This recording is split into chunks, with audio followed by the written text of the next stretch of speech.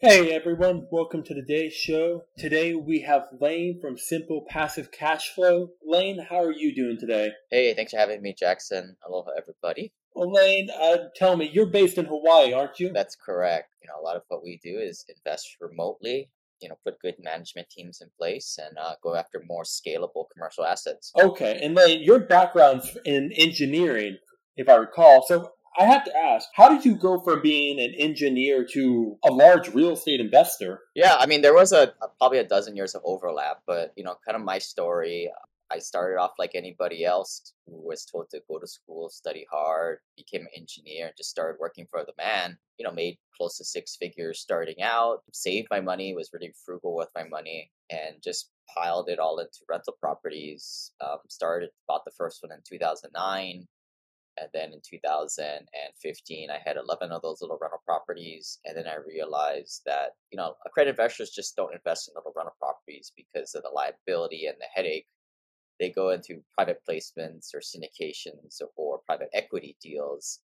And that was where I started to transition into these larger types of commercial assets myself. Yeah, no, most credit investors, in my experience, prefer something that is larger scale, has more room for higher returns. And single families are great, but they just don't offer great returns like multifamily would. That's correct. I think the thing with single family is like unless you're doing value add, like rehabbing, adding value, you're not going to be getting that. Sure, you're getting market appreciation, which is I think of it as luck and gambling, but that value add force appreciation is taking fate in your own hands and increasing the value of the asset. And you can't do it on the small scale. If you have a lot of time on your hands and you can do this buy, rent, rehab, refinance strategy. But let's face it, for accredited investors who have a successful business or busy with that or making multiple six figures at their day job, it's just not practical for them to spend their time and life energy doing that stuff. It's better to just put your money in the hands of professionals who will manage the asset and value add these assets for you. Exactly. And it sounds like you are one of those professionals investors can really trust. How did you? I think a lot of people in the real estate world think you have to start out in single family homes, then transition to multifamily. Kind of what helped you transition over and help you kind of get your start into the multifamily world? Yeah, I think a part of it is like your network is your net worth. When I was like, you go to all the local real estate clubs and all the free stuff on the internet, it's all filled with non-accredited investors, aka the broke guys. It wasn't until I started to pay to play to get into different groups and higher level masterminds, $25,000 a year groups, that I didn't really find my tribe of other accredited investors and really found this other type of stuff and other tax techniques, infinite banking strategies, and different the things that the wealthy do, right? That not the people under $1 million or $2 million net worth are typically employing. And that was kind of my big aha moment. I wouldn't have done that unless I would have kind of gotten out of my shell and met other people, on my level. And no, it's interesting. I've been to my fair share of those networking events, and half the time it's a guy trying to give a sales pitch on why you should buy his product. He's a he's one of those real estate gurus. Yeah, and that's like I think those types of meetings or organizations are dying with like the free meetup, which are kind of just as bad. They're kind of more loose networking groups of like people who hear real estate's a great way to get rich because they're broke, and they hear that's a great way to increase their net worth. But for people who have a net worth of $1 million or greater, or certainly making a professional salary of 100K or more, it's just not the place to go to meet your tribe. But the hard thing is like, and on my podcast, I talk a lot about this a lot, right? Like, you and I will agree that single families are not the place to start for accredited investors. But there's a lot of people that listen to podcasts too, and I always have to be very explicit because there could be a broke guy listening, or some guy, like when I started, I didn't have too much net worth. I made, a little less than 100K. I saved 40, 50, 60 grand a year for my day job, although, but I, where I was at in my early 20s, buying little rental properties was the thing to do. And it was a great place to learn. But as some people are listening here are accredited investors, and it is possible to skip over that stuff. Kind of like basketball players skipping college. and going straight to the MBA. And what would you kind of tell those trying to skip over, I guess? What advice would you kind of tell them? Yeah, I mean, your goal is to go and find reputable people to work with and go in as a passive investor into their deals. Unfortunately, and you know this all too much, Jackson. Like this is a marketing game for the most part. Real estate is marketing. Like look at local real estate agents. It's all a marketing game. Who has the nicest brown shoes and blue pants and nicest headshot, where they often look 20 years younger than they really are. But like that's what's hard. Like everybody has a podcast, everybody has a book, everybody seems to own millions and millions of dollars of real estate, which isn't much. I mean, we control over 1.2 billion dollars in assets, and I feel like we really didn't start to get our traction until we went over $500 million in assets, maybe a couple of years ago. But that's where it's like, well, how do you verify all this stuff? These things, these are just vanity metrics that are put out there. Well, you got to find other pure passive accredited investors, colleagues that invest with people and can vouch for people. And you're not going to be able to get that unless you get out there and build real organic relationships. No, and really, in the investing world, networking and organic relationships is the number one way to get into any room or into the fields you really want to, especially when it comes to investing. Just recently, I was able to network because I had some friends, and I got one friend who got me into a high real estate meet room, basically, an event they host every year that I would never have been able to get into if I did not network and meet people and get out there. So I agree with you in that it's just important to get out there and meet those people. And it's also amazing things happen when people start to charge more than $10 to get into a room. At least, right? I mean, you got to stay away from the cheap, easy, free crowd that balk at paying $10 or $20 to get into a meeting. You really do, but I feel like at times you still got to be careful of those who charge you those $25,000 a year. Some of those events are absolutely worth it. A friend of mine, he went to it was a black card event with an investment fund group, and he may have paid $20,000 or $30,000 to go to it.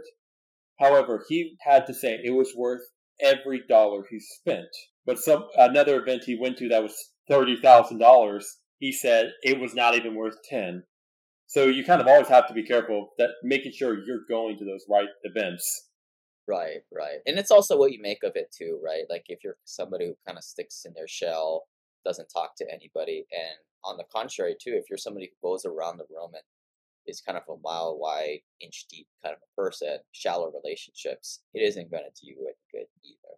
No, I had to learn that really it's not about how many people you talk to, it's about how deep you really talk to them, how well you get to know them. It sounds like kind of how you got your start is just by really investing into single family homes and really networking with those who were making more and higher level that helped you kind of get into the multifamily world. That's correct. I mean, everybody has their different investment philosophy. I respect and I like venture capital and other types of non-real estatey investments, but I think for me personally, like my bread and butter, what I feel like the best risk-adjusted return out there is, value add multifamily class B and C housing. Something that was built in the 1960s and 1990s, where it's not pretty, but it's a commodity that caters towards the lower middle class.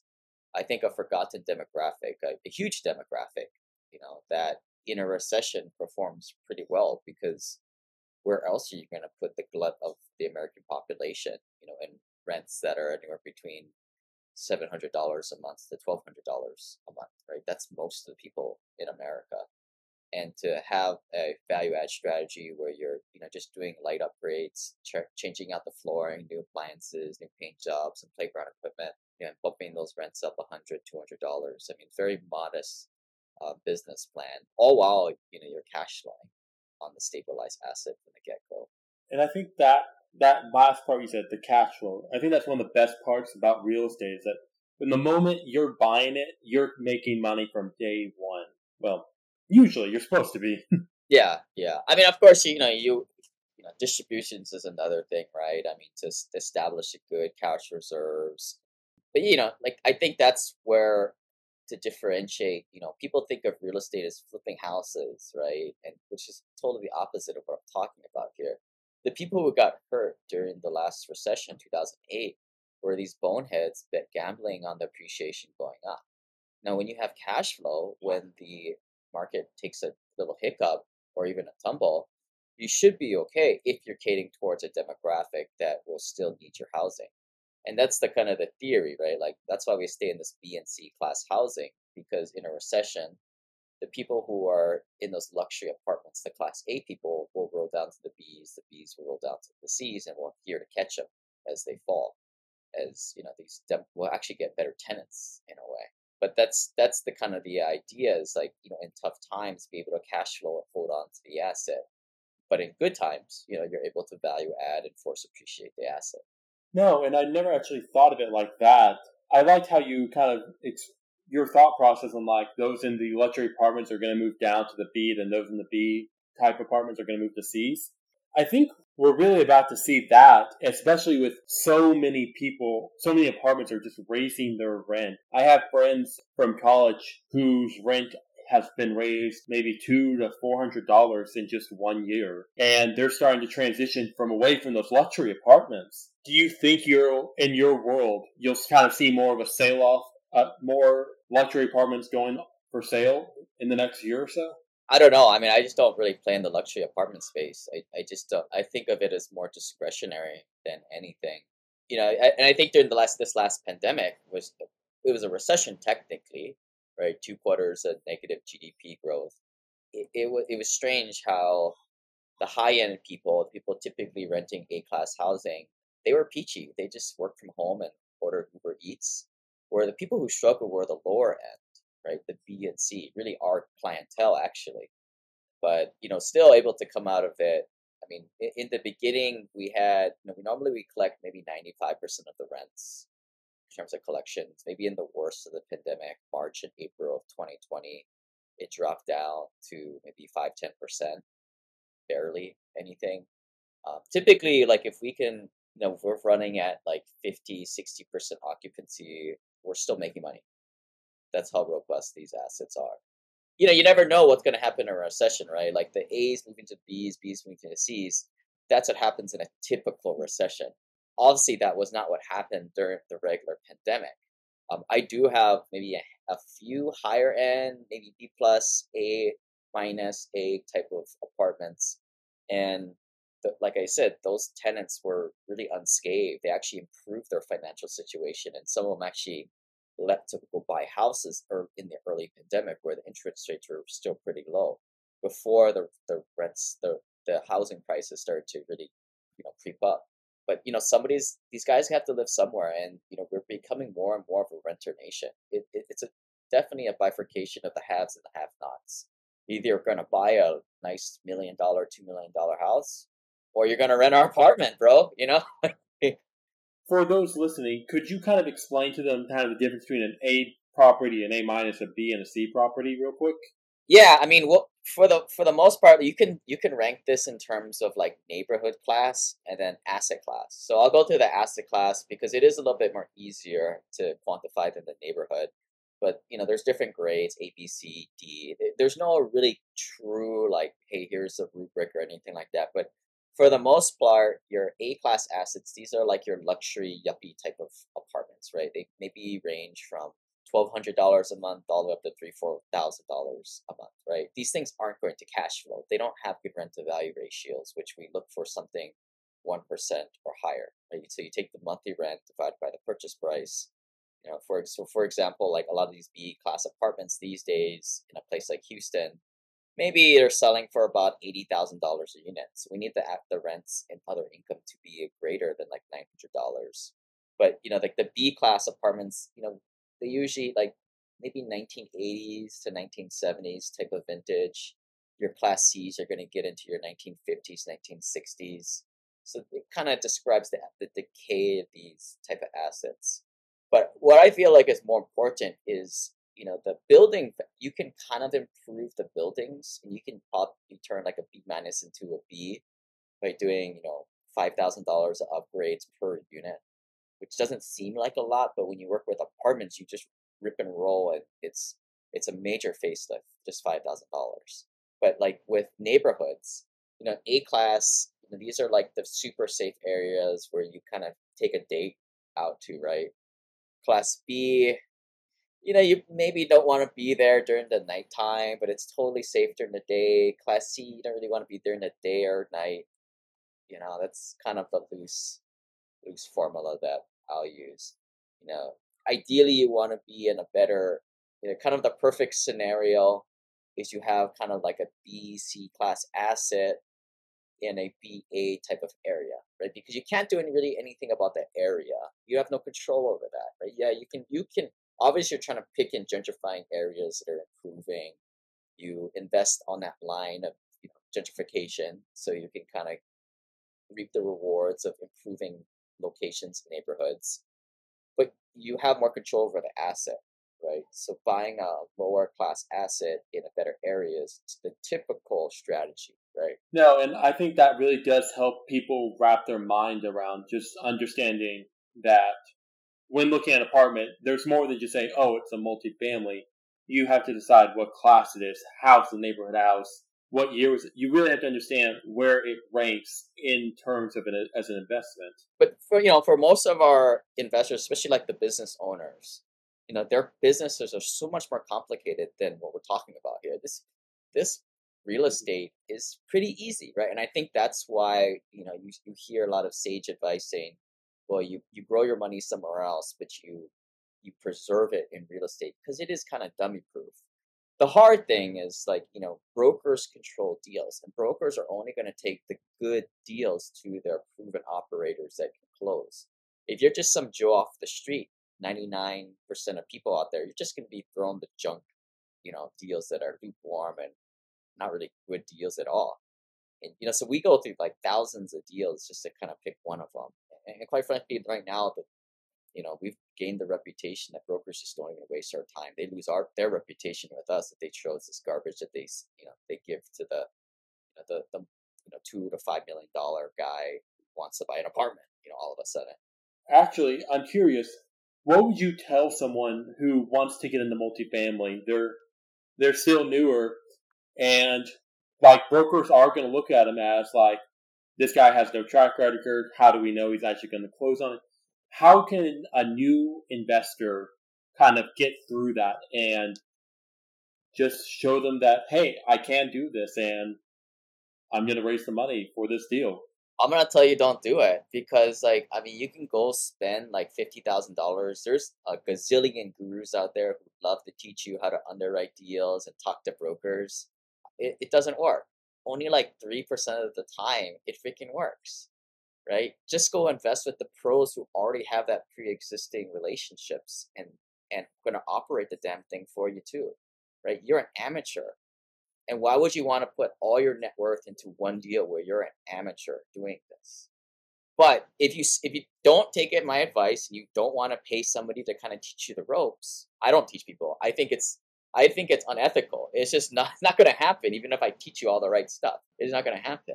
But even if you really want to do everything because your ego is like, I want to own the whole real estate building by myself, the old school way, then you have to learn how to underwrite the deals because these guys are just going to send you all the garbage that everybody else passed on, right? Like, all the other like LoopNet, which is like a graveyard for deals where only suckers buy those things.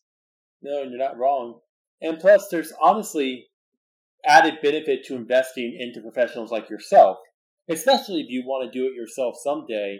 By investing with people like you, Lane, they can really watch the process and see how you kind of conduct yourself, how you conduct the business, and seeing firsthand how a real professional does it. Would you kind of agree with that? Yes and no. I mean, you're going to get some insights as a passive investor, but you're not going to see where the rubber meets the road, right? The weekly conference calls with the property manager and the asset management team. It really is, quite frankly, kind of boring and like very tedious, right? And this is where we've kind of employed, professionals who used to be, the person at the leasing office getting paid 50 grand, but times 10, 15 years of work experience doing that and climbing the rungs as a property management company. And this is where like I think we're all professionals here, right? I think we would all laugh if somebody just said, I'm going to be a computer programmer. I'm going to be a doctor tomorrow, right? But I always ask, like, well, how is being a project man or property manager, asset manager any different, right? The reasons why these large institutional companies run these properties so well is because they hire hardened professionals, not random entrepreneurs who did something else and maybe has some accounting background and now wants to operate a 300 unit apartment. That just like real estate is easy. I give people that, but that I guess that's your own portfolio, right? And I think that some people, this is a hard thing for people to wrap their head around. Like, would I rather be in control of this one building where I have all my pretty much a huge chunk of my net worth, or one of my kind of general rule of thumb is I don't want to have more than 5% of my net worth into any one deal or project, right? It would be stupid to do this for venture capital, right? To put, and I also apply the same rule to real estate. I like the idea of, being in like, I mean, I think I'm in personally like 70 or 100 deals, something like that, right? I'm diversified, different asset classes, different buildings, different geographic locations. I think that's the way of running a sustainable portfolio where you can be passive too at the same time. But where do you go to find these reputable people, right? It's your network. Your network is the key to all of this. Network really is the answer to a lot of things in the investing world, and to find good people to invest in. People can advertise so much and say, hey, invest with us or invest with these people over here. But really it comes down, do I trust you? Is there a relationship here? Do people I know refer you? It's things like that really just helps. Yeah. Yeah. And we kind of do, we definitely do discriminate to certain clientele base, right? We want semi-sophisticated people investing and understand the risks of real estate, right? In any investment, there is risk, but I think the sophisticated ones know that the reason why they're investing in real estate is, well, first they vetted the people, right? They're working with honest people. I think it's really hard to invest in stabilized assets and lose your money unless you're working with dishonest people that are going to steal your money. And I've done that personally. Right before I have a bigger network, we all have to kiss some frauds, right? Hopefully, the person listening will go arm themselves with a network first before they go charging out into the landmine field. But if you can mitigate the counterparty risk, right? And what I mean counterparty risk is like putting your money in like what's the Celsius, right? I think that thing is going under, right? The Celsius going under, right?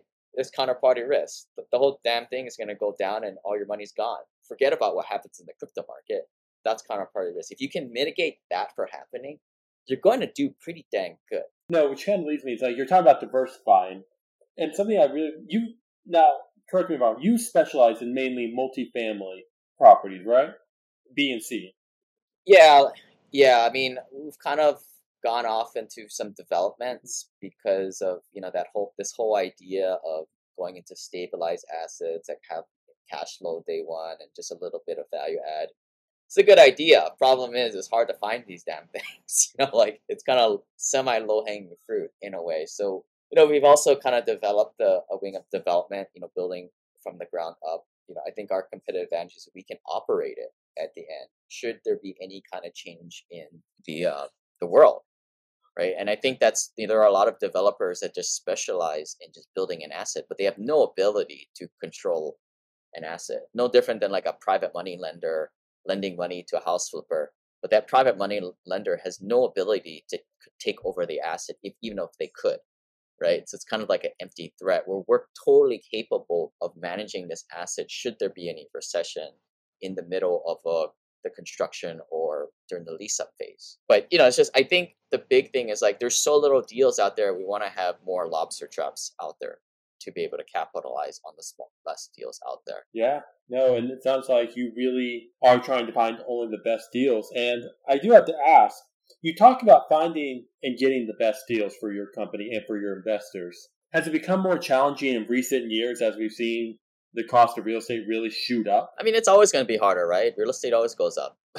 Like that's how it works, right? Sure. But I mean, for us, I think it's the biggest thing is like being in like the personal Rolodex, not higher. It's unofficial list in that broker's head of who he wants to nourish that relationship, and with well over $1 billion of assets, brokers like us because they want us to sell. So that's kind of added to, you know, we get a little bit more whipped cream on our Sundays, you know, when we interact with these guys, where in the beginning it was kind of us buying lunch and drinks, if you think about it like that. But, you know, I mean, I think once it took us a while. Like, I mean, I think the big thing for us was like in 2020 when the pandemic happened, all these smaller operators, they all went by the wayside because they couldn't do anything because their investment groups were small. They could barely raise, you know, $5 million, and you know, myself included, right? Like when the pandemic came, a lot of investors were just scared, right? I mean, we've never been through a pandemic. Investors typically are more timid and they just don't want to invest. But we were still able to get, I think in 2020, we still did maybe like, sure, we closed at least 6 or 9 deals in that time. So it kept us active where everybody else fell by the wayside, and it established us big in the broker community to, you know, hey, these are proven guys. And we continued that into an aggressive 2021 because we knew what was happening. We got through that initial bum rush and, you know, where there was uncertainty in 2020, and we knew what was happening. I mean, look at all the fake money rushing into the system in 2020, 2021. And then it was all just academic at that point for inflation. And we were kind of positioned at the right place at the right time to catch all this deal flow when brokers just, all brokers care about is not really what's the best price they're getting. They could care less. They just want to close the damn deal so they can get their commission check. That's all they care about. They want to just sell it to the people who are proven. I mean, we've been in the seller's seat too. We've sold some assets too, and that's all we care about too. We don't care if somebody really pays $31 million for a deal if they don't really have the money and they're a bunch of newbies and they don't have their capital lined up. I'd rather take a guy at 29, who's more of a proven seller, than to go dick around through a lengthy due diligence process and work with an amateur. So as a seller too, like, I mean, it's the people who are proven that get these deals. Sometimes there's even interviews, you know, where the buyers line themselves up and present themselves as professional organizations. And, you know, and the question is, can these suckers close, or are they just a fake it till you make it group? Never even thought about that. I never even thought about a seller really interviewing the buyers to make sure that they can close. It's very different than residential real estate, right? Yeah, This kind of leaves me. I'm curious. So it sounds like there's a lengthy process just for selling the property. Like, it sounds like you really make sure that when you're about to sell property, you make sure the people you're selling it to can afford it, that they're not going to dick around, they're not going to waste your time. What is the process for you on your side when you're going to buy a apartment complex? You know, we see deals all the time. A lot of times they're kind of like off market, or, you know, it's just a connection between the broker and the seller. Sometimes these sellers, they don't want the deal to go public. They don't want to tip off their asset management team. They don't want to tip off maybe their distress amongst their peers.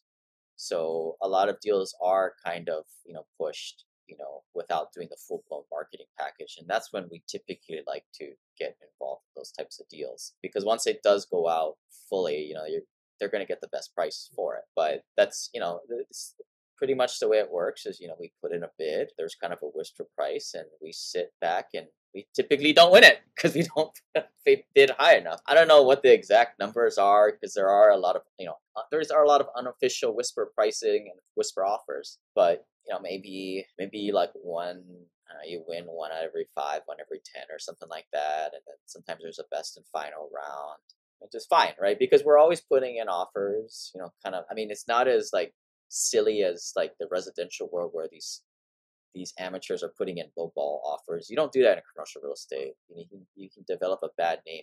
It's just stupid. You know, nobody wants, we're all professionals here. We're all trading 10, 20, $30 million assets. Its time is more important. So we don't really dick around and do that type of stuff in the residential world. The commercial world, like, it's more professional. It's not as like all over the place than the residential. And you know, in the commercial world, real estate brokers' job is actually kind of hard. They actually have to do some work. Whereas in the residential world, all they do is they just market for buyers and sellers, or, you know, people to, hey, you need an agent? I'm an agent. In the commercial world, they don't do that type of nonsense. They all work for the handful of major brokerages who have a brand name, And these guys are actually working their ass off, calling sellers, taking flowers to like the grandma that owns the property, that the widow, like building relationships with all these sellers, kind of us included, right? And like, oh, when you want to do it, when you want to sell, when we want to sell, right? They're hunting for these deals. See, these guys they earn their commissions. Where in the residential world, it's more who's the best market and who's the prettiest face. Not saying that the commercial broker guys are ugly or anything like that, but it doesn't matter. That stuff doesn't matter, right? It's more business. And can you find a distressed seller or distressed deal out there? Like, we don't buy distressed assets. Like, we don't really like these under 80% occupied properties, because I'm sure if that's your business plan, you can make a killing doing that, but that's just not, our cup of tea these days. But like, we want to find a owner that is somewhat in a distressed situation where the asset is fine. It's just a distressed owner, like somebody died, or like there's a partnership and they're in quarrel and they just want out, like something like that. And that's why I say, like, don't be the guy who buys the 20 unit, 40 unit, 100 unit all by yourself, because typically those are the amateurs we buy the properties from, because they just don't know what they're doing, and then 20 years later they're just in a mess. That's actually interesting that you're buying from really distressed owners instead of just a distressed apartment itself. I've never heard that one. I've mainly just heard it from distressed people just trying to buy distressed apartments that are failing, but never from distressed owners. So I really like it. Yeah, I wouldn't touch that with a 10-foot pole. I mean, in commercial real estate, if that's happening, there is some serious problems going on. You have to uncover what the heck that is, and I just don't want to get involved in that type of stuff. I mean, like I said, you can make a heck of a lot of money doing that. But that doesn't fall in your investment thesis, your investment beliefs. Yeah, that's not the strike zone that I swing at. And that's the important thing, is that the best investors I have so far met in my life have an investment thesis they stick with, and they don't really divert from it. That's right. I mean, they use the analogy like your buy box, right? Like, I was not a very good baseball player, and I think I played too much golf, but like, I like the one where it's outside corner. I like to hit that so I could extend my arms. Like, I didn't really like the inside pitch. I didn't like the high stuff. I like that low and outside, so I can use my golf swing to hit that out of the park. But like, as an investor, like, look, if whatever pitch you like, right? Like, just know when to swing and just don't touch the ones you don't like. No, and that makes sense. And I think a lot of investors will appreciate that, knowing that they can trust you to stay where your specialty is, and knowing that you know what you're doing. You're not just a generalist jumping from place to place. You've got a single mind, meaning their investment is a lot safer in your hands than it would be with someone else. And that's where, like, for the amateur investor out there, your average passive investor, right? Like, give the bat to somebody who can possibly hit a home run, or get it out of the infield. Now, I think the mistake that typically these folks makes is they don't do anything. They always read the news. The news is just there to set headlines and doom and gloom, or they watch a lot of YouTube videos, and they're frozen, just like how a lot of people were in the beginning of the pandemic, and they don't do jack. You're going to get struck out. You're not going to get bailed out by a walk here. You don't just take all these pitches, and just, most people, like, they're like, oh, this is going to happen. This is going to, and my next question to them is always like, well, what do you own? What's your net worth? Oh, that's what I thought. That's why you haven't done anything yet, right? That's why you haven't gone off the ground, right? You have to take swings at this, especially in the beginning, right? Like, handful of deals, wait, don't play more than like a quarter of your net worth. I mean, most people's got their money in like the stocks and traditional assets, which I don't have any of that garbage, right? That's all for like the birds. This whole system is engineered for everybody to put their money into that stuff, and they extract all the hidden gains and the hidden fees, and that's why people have to work so long, right? But I mean, you and I are kind of in the space of alternative investments, off the beaten path.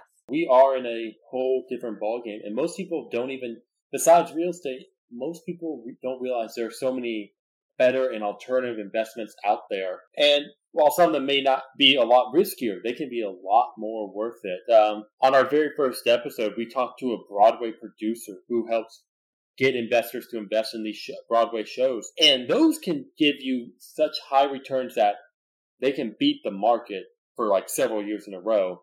and you get to keep that ownership. I think he told us like the people who originally invested in Wicked are still making money off that investment today, and they're making, and that's why I started my thing, Beta Capital. We're a placement agency to kind of show investors and introduce them to these alternative investments so that their money's being better utilized instead of just being in the stock market making maybe 8 to 10% returns every year. If that, really.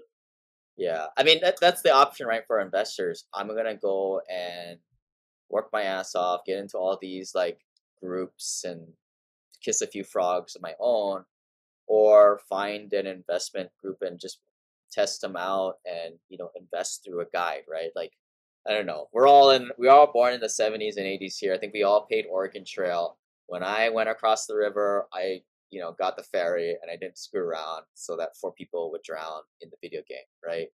Some people are like, hell no, I'm not going to pay $35 for that ferry for pretty much guaranteed passage through the water. I'm going to do it myself. I'm going to caulk my own boat, whatever the heck that means. And what happens, right? You mess up. So, like that, I don't know. I don't know if I'm talking to the right demographic here. I love that analogy, though. It's the perfect analogy for this. But that's, again, I think that's very common of the amateur investor. They're cheap, easy, free. They don't want to pay $1 to get into a freaking like better group, and they don't want to go through somebody else who will allow them a little bit better passage. No, and you're exactly right. I'm going to assume you kind of know who Grant Cardone is. Yeah, he's a great marketer. I see him all over the place. Yes, like I love reading about marketing, and he's one of my favorite marketing people. And I remember one book or a story he shared that's like he usually charged a lot of money for his conference when he was first getting started off, and he decided to host one free marketing thing, and ended up no one showed up because people realize that if it's free, that means they're not going to really get that best thing. But when he charged maybe $100 or so more dollars, he got a better turnout and much better leads from that event he hosted. You got to kind of set the bar. It can't be too expensive, but amazing things happen when you charge $5 to $10 at the door. Lane, we don't got too much more time today, but how can investors, if they want to, people listening just want to invest into your real estate fund or your companies, how can they kind of go about that? Yeah, so if they're a podcast listener, they can check out my podcast. Kind of follows my journey from buying rental properties to accredited investor status with all this deals and taxes and infinite banking. They can check it out at Simple Passive Cashflow, Passive Real Estate Investing on iTunes and Google Play. The website, simplepassivecashflow.com. I think might be useful for a lot of these folks is like we have like a checklist on like something I made where like I balanced out all these like certain things like, track record on these people, their celebrity status. I kind of were like, and I'm more real estate deal focused. Like what is the reversion crap rate that was used assumed? What is the rent increases per year assumed? Just to check assumptions. In a way, it kind of teaches people how to evaluate deals. It's a starting point. So we've got that checklist on the website. But yeah, if people are interested in getting connected, they can shoot an email at lane@simplepassivecashflow.com. Lane, thank you so much for coming on the show, and thank you for just sharing your wealth of knowledge and your years of experience in this field.